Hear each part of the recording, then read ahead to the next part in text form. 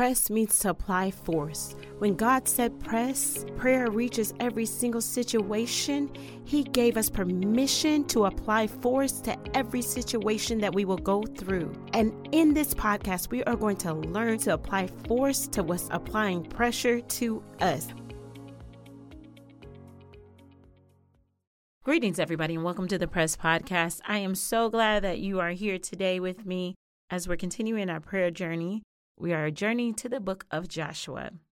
And in this book, we get to see Joshua on his own for the first time. If you've been with us in previous podcasts, then you know Moses had prayed for a successor.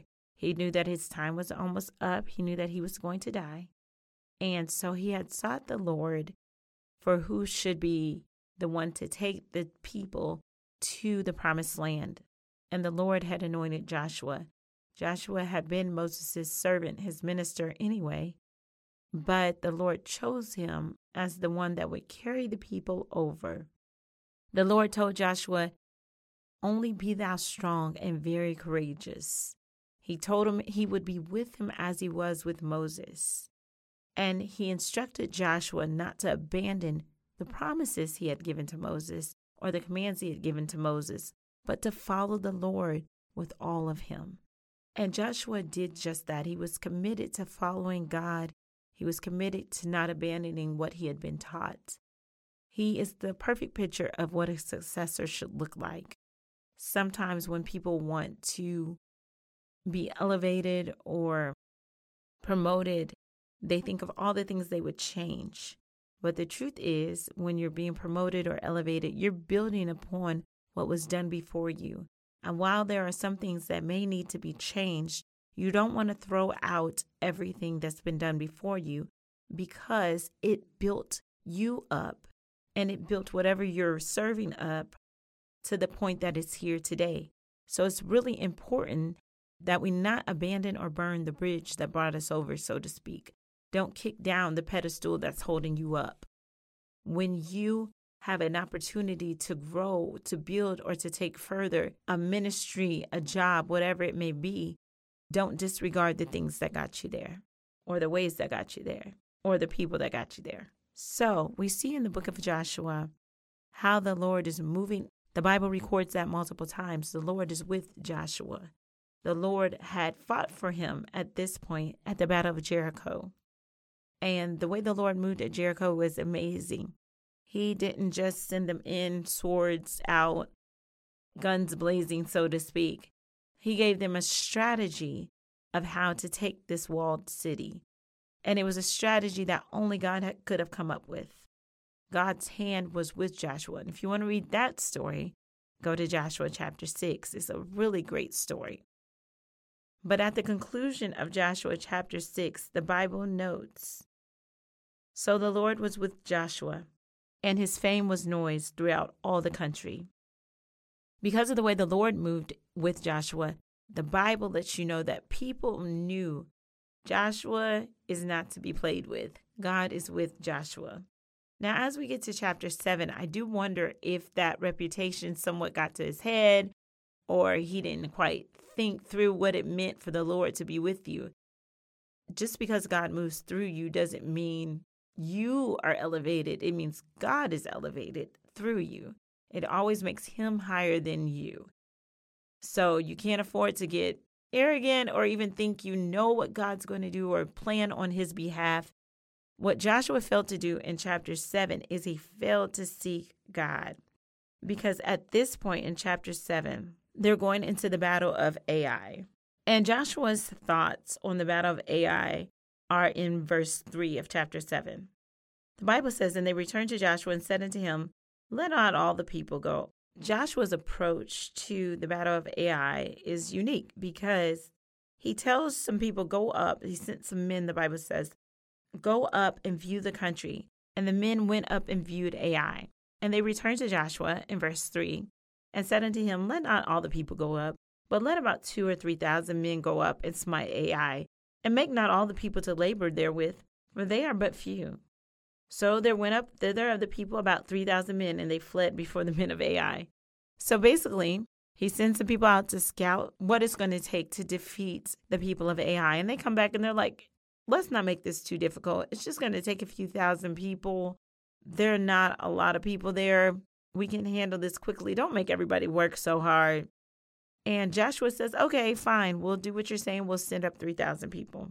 And verse 4 ends with, and they fled before the men of Ai. They actually turned their backs and ran. They got chased away by what should have been an easy fight for them. The Bible says, and the hearts of the people melted and became as water. It's like we lost to the warm-up team.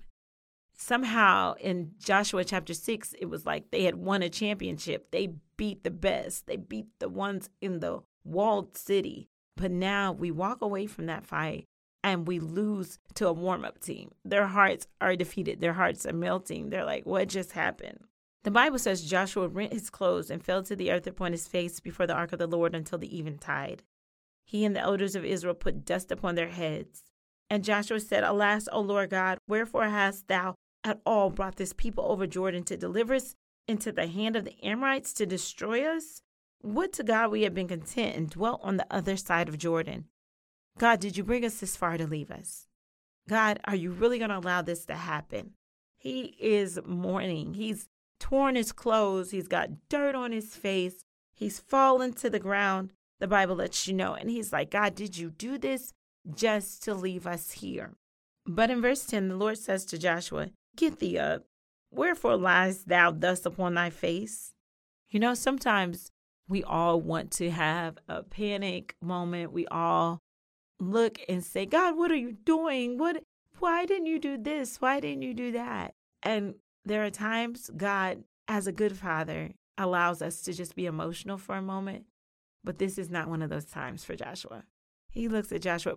Why are you on your face? Get up. The people have sinned. That's what he says. Get up. The people have sinned. He said, they have transgressed my covenant, which I commanded them. For they have even taken of the accursed thing, and have also stolen and dissembled also, and they've put it among their own stuff. Joshua, they broke the rules. It's not my problem. It's not that I failed. It's that they failed. And God is holy. That is a theme throughout the whole Bible. You see God demanding holiness. He has standards. He has ways he believes things should be done. And when he gives a command, he expects it to be followed. I know that may not be a popular ideal in this day and age because we like to think that God is just forgiving and God just allows you to just exist and do whatever you want. And he understands your heart and all of this stuff. But though he knows your heart, the Bible never really speaks of the heart in a positive manner. The heart is wicked above all things, the Bible says, deceitful and wicked above all things. It's not the safe place we try to paint it out to be. God knows your heart, but he demands holy. And when he demands holy, when he demands something from you, it's not something you can't become. He equips you to be it. If he gives you a rule, he knows you can follow it. And so he knew these children of Israel, they could have followed his rule. He had told them, don't take their stuff, don't take their gold, don't take their silver, don't take their things. But they had taken their stuff and they had hid it amongst what the people of Israel owned. And so God is angry and he knew it. And Joshua might have known it if he had gone into this battle praying. You see, he thought this is an easy fight. And he forgot the God that gives strategy for each fight. Just because God did it one way before doesn't mean he has to do it the same way again. Just because he's worked through you in a certain manner before does not mean he's going to do it in the same way again. That's why it's important, as Proverbs 3 encourages us, in all thy ways acknowledge him, and he shall direct thy path. It's important that we ask God before we move. But he failed to ask God. And in failing to ask God, he didn't know the people were unclean. So we find the prayer of Joshua in the verses we just read when it says, alas, O Lord God, wherefore hast thou at all brought this people over Jordan to deliver us into the hand of the Amorites to destroy us? Would to God we had been content and dwelt on the other side of Jordan. O Lord, what shall I say when Israel turneth their backs before their enemies. For the Canaanites and all the inhabitants of the land shall hear of it, and shall environ us round, and cut off our name from the earth. And what wilt thou do unto thy great name? God wasn't panicked by Joshua's prayer. God wasn't panicked about his reputation or his name. The people had to understand, when you sin, it separates you from God. And sin always sabotages movement. The enemy has no place in the Lord's camp. His stuff has no place in the Lord's camp. What he used for profit, what was valuable to him, has no place in the Lord's camp. When you want God to be with you, don't panic like, God, why aren't you? Why aren't you? Why aren't you? But ask God, search me, O God, and know my heart. Try me and know my thoughts, and see if there be in me any wicked way. I believe I'm quoting Psalms 139, 23, and 24. Sometimes you just need God to examine you. Examine the request. Examine what's going on behind the scenes. He is a God who cares about what's going on behind the scenes.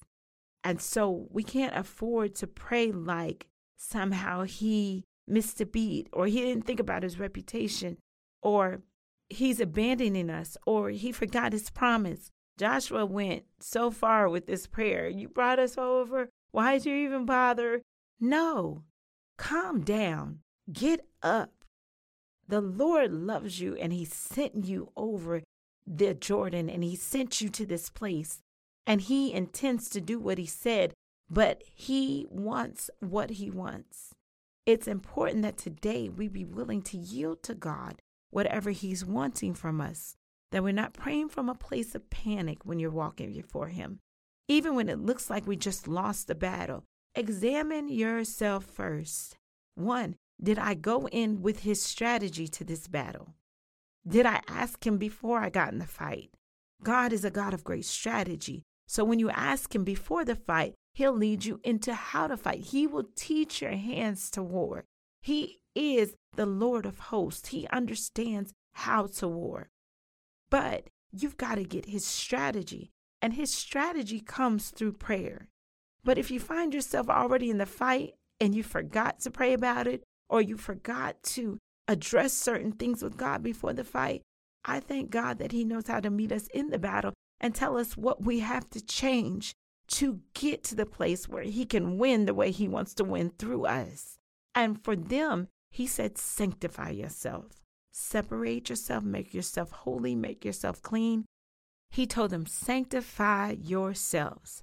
And when they were sanctified, the battle turned. Today, I pray that you seek the strategy of God, that you see the direction of God, and that you understand he's never set you up to lose. But we have to do it his way. God bless you, and remember that prayer reaches every single situation. Join the movement, join the community, like, share, and subscribe to this podcast. Visit us at presstopray.com or find us on Instagram or Facebook.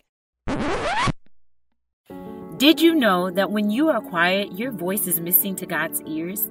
I know some of us have prayed and we're wondering, how long should I pray about this? Why should I pray if God already knows? How will I know God is answering? And what do I do when I feel like God's not listening? But God is listening for your voice. It's too quiet in this world for the troubles we have. You have to raise your voice, and God wants to hear from you. It's Too Quiet, a book about prayer, is designed to answer your prayer questions and build your faith. Visit presstopray.com.